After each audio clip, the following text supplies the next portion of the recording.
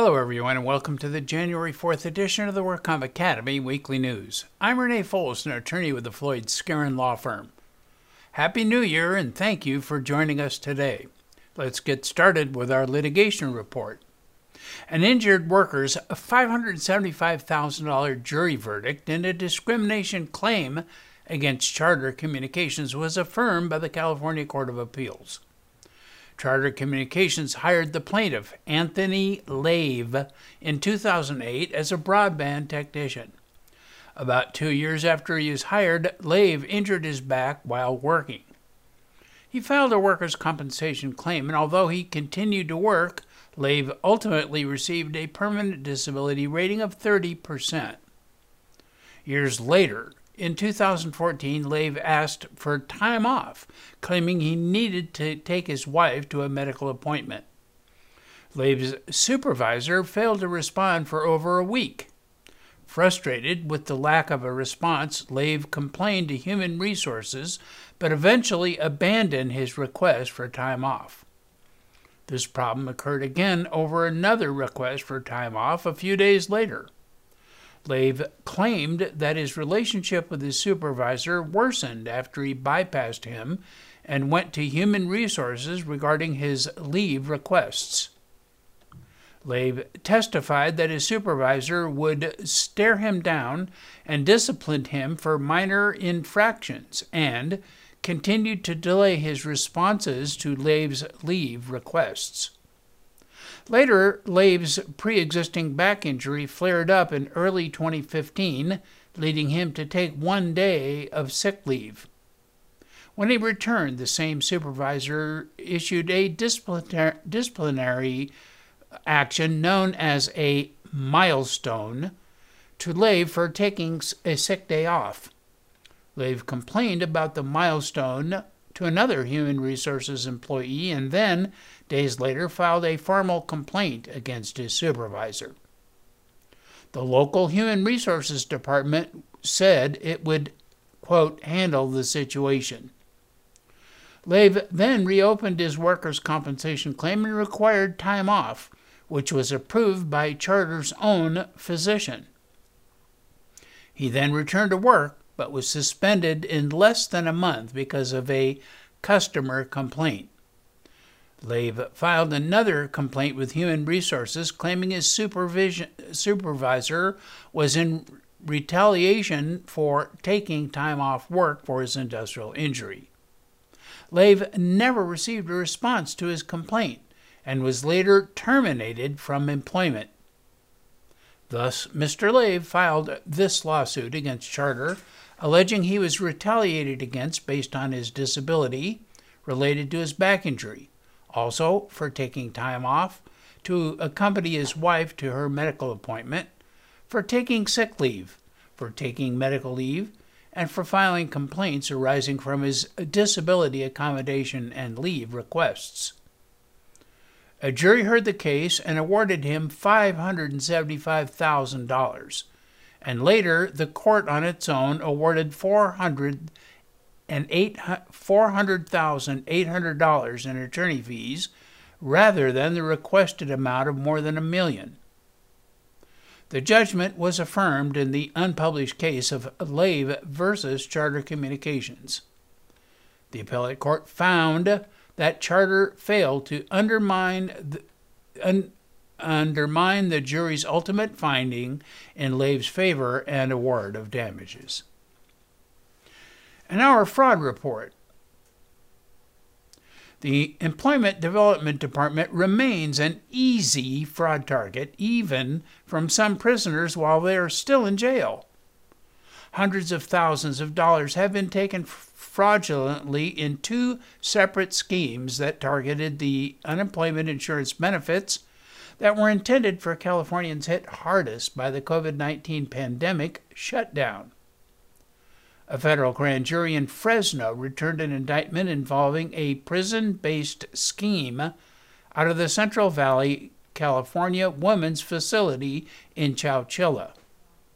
A prison inmate, 36-year-old Sholanda Thomas, and a parolee, 37-year-old Christina Smith, were indicted for the submission of several fraudulent EDD unemployment insurance claims in inmates' names.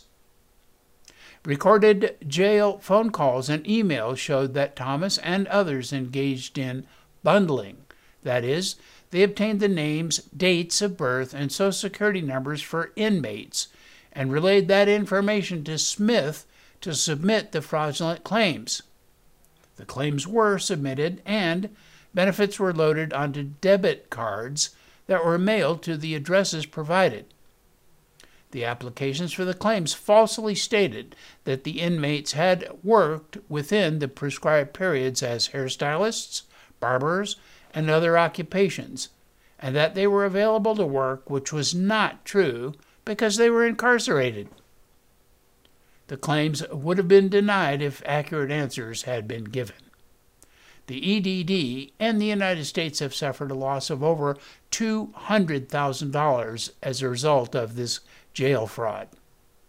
Smith kept Thomas's share of the scheme in a shoebox pending her release from prison. In the second scheme, 43-year-old Andrea M. Gervais, who lives in Roseville, a former EDD employee, allegedly participated in a mail fraud scheme involving about 100 fraudulent pandemic unemployment assistance claims. At least 12 of the 100 claims were processed for payment, and over $200,000 in benefits were paid out to Gervais's Roseville address in the form of Bank of America debit cards. The total value of all fraudulent claims from her residence was at least $2 million. The investigation began when a claim using the identity of a sitting United States Senator for about $21,000 was discovered. This fraudulent claim was processed for payment, and Gervais received a debit card in the U.S. Senator's name. 55-year-old Jorge Gerardo Maldonado, who lives in Sacramento, was charged with 3 felony counts of insurance fraud. He allegedly underreported payroll and employees to save on workers' compensation insurance premiums, resulting in a $688,000 loss to 3 insurance carriers while operating his Sacramento cleaning company, Pro Care Building Maintenance, which he's owned since 2014.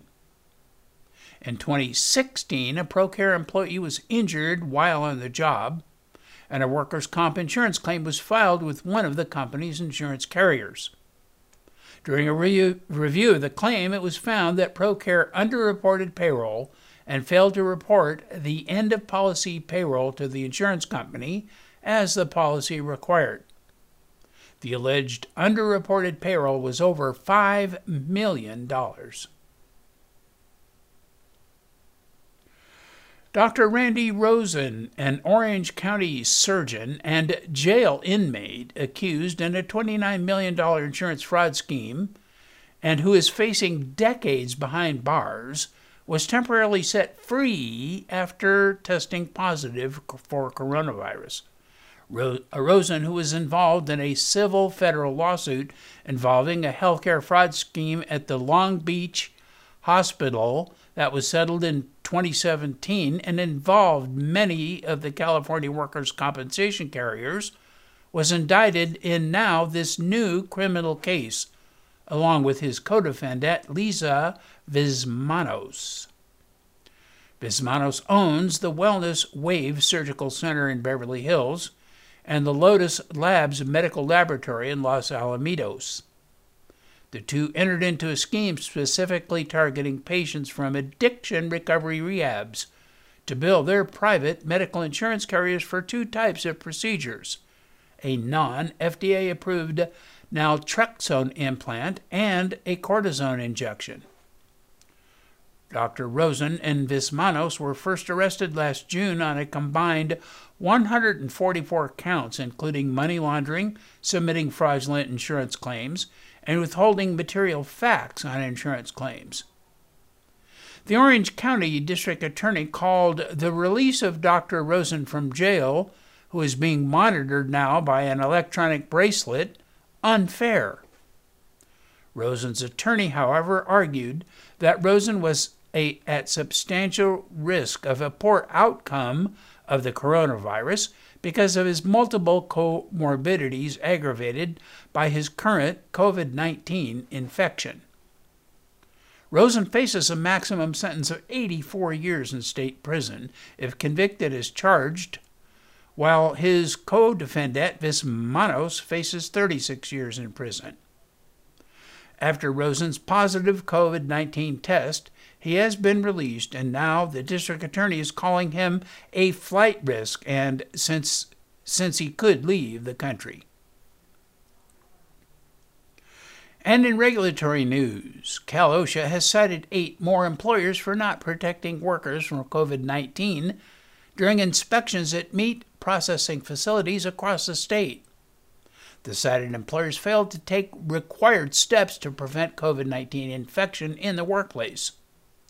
Officials say that enforcement of COVID-19 protections at meatpacking and food processing facilities has been a priority of Cal OSHA, given the high rates of positive cases and alarming number of deaths among food processing workers.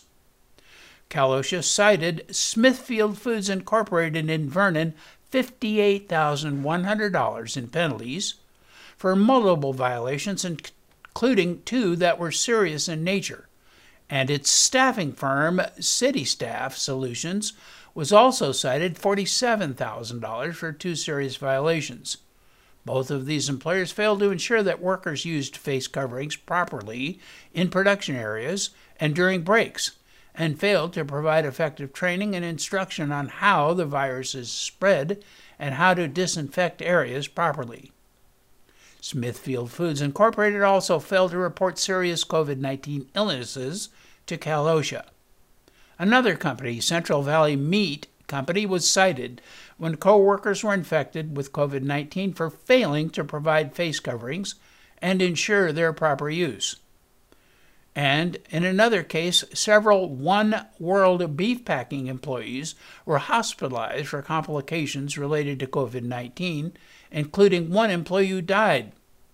When Cal OSHA inspected the Brawley facility, investigators noted that workers in the production lines and quality assurance area were not provided protective barriers and were working too close to each other. An on-site inspection at California Farms Meat Company confirmed the employer did not implement physical distancing procedures or install barriers in the production area, where workers separated chicken by hand and operated machines with close distance of each other. The employer was cited for $11,700 in proposed penalties for the serious violation. And last July, Cal OSHA opened inspections with CLW Foods and its staffing firms, California Enterprises Employment and HR Staffing Solutions, in Vernon. The employers were cited in December for multiple violations, including some categorized as serious, for failing to address COVID-19 hazards by training employees and ensuring proper physical distancing procedures on conveyor lines in the production area and when employees took breaks. The Internal Revenue Service just announced that the standard mileage rate for business miles will decrease to 56 cents per mile as of this January 1. This is down 1.5 cents from the rate of 57.5 cents per mile for 2020. As a result, the rate that California Workers' Compensation Claims Administrators pay injured workers for travel related to medical care or evaluation of their injuries will also decrease to 56 cents per mile. The new workers' compensation medical mileage rate will apply for 2021 travel dates, regardless of the date of injury on the claim. But for 2020 travel dates, claims administrators should continue to pay 57.5 cents per mile. The California Labor Code and the Government Code requires claims administrators to reimburse injured workers for such expenses at the rate tied to the IRS published mileage rate. The IRS bases the standard mileage rate on an annual study of the fixed and variable costs of operating an automobile, which includes the cost of gasoline and depreciation. A new form with the 2021 rate has now been posted, and for reimbursements made for 2021 travel, this form should be used. The California Division of Workers' Compensation announced the dates for its 28th annual educational conference.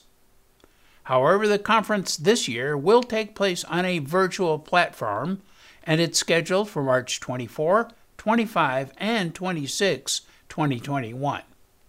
Sessions will also be available to view on demand through April 9.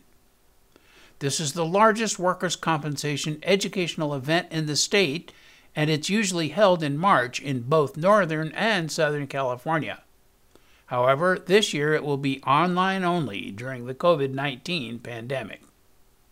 Speakers from the Division of Workers' Compensation and the private sector will address the most current topics and issues confronting claims administrators, medical providers, attorneys, rehabilitation counselors, and others involved in workers' comp. Continuing education credits will be offered for California adjusters and attorneys, HR professionals, and rehabilitation providers, as well as DWC QME credits. Last November, gig companies including Uber, Lyft, DoorDash, and Instacart helped pass California's Proposition 22, effectively writing their own labor law. Now, the same companies plan to bring similar legislation elsewhere. Near the end of last year, the companies launched a group called the App-Based Work Alliance to support their agenda. Industry-supported bills in the works in New York State and Illinois would, like the California ballot measure, which passed last November, deny gig workers status as employees, and the workers' compensation, paid family leave, sick pay, unemployment insurance, and minimum wage guarantees that came with it. But the bills could give gig workers the right to form something resembling a union, allowing the workers to bargain with multiple employers to create wage floors and standards. The California Proposition 22 was written by gig companies who then poured $205 million into supporting it. This was the most expensive campaign of its kind in the state's history. Proposition 22 is nearly irreversible, since the law needs a supermajority of 7/8 of the state's legislature to be changed. At the same time, gig companies invested in bringing the Proposition 22 fight elsewhere. Yet, Lyft stood up to a political action committee called Illinoisans for Independent Work that spent at least $660,000 on ad buys and political contributions in local elections. In August, Uber released a white paper laying out its plans for Independent Contractor Plus, a new employment category it hopes to promote across the country. Now in New York, a less than traditional gig market in many ways, is set to be among the first states where a post-Proposition 22 battle might play out. A constellation of gig companies and allies introduced the New York Coalition for Independent Work, which describes its mission as protecting self-employed app-based contractors, independence and flexibility, while also working to provide them with needed benefits. But the state's relatively labor-friendly climate means that gig companies will have to tread carefully and that a pitched battle is likely ahead. Congress is poised to include a ban on surprise medical bills as part of its massive year-end spending package. In a joint statement, House Speaker Nancy Pelosi and Senate Minority Leader Chuck Schumer confirmed that bipartisan, bicameral legislation will end surprise billing for emergency and scheduled care will be a part of a spending bill, which also includes coronavirus relief money. The long sought-after legislation will protect insured patients from receiving expensive medical bills when they inadvertently receive out-of-network care. Although lawmakers in both parties had been pushing for a plan to fix the issue for years with the support of President Trump, who had made it a key campaign priority. The effort drew fierce opposition from powerful lobbying groups, however, representing the healthcare industry, who questioned how much the insurers would have to pay the doctor once a patient is removed from the equation. Lawmakers also diluted a measure that would have required health insurance to disclose information to employers about their drug costs and rebates through their contracts with middlemen known as Pharmacy Benefit Managers, or PBMs. The legislation now calls for insurers to submit more general information on medical costs and prescription drug spending, according to the article in Politico. And in medical news, pharmaceutical companies are holding out hope that the technology used to develop breakthrough COVID-19 vaccines is flexible enough to provide for seasonal shots in case immunity gained from initial vaccination is short-lived. The first COVID-19 vaccine approved for use in the U.S., which is the Pfizer and BioNTech shot, was purportedly 95% effective in preventing symptomatic coronavirus infections in a large study.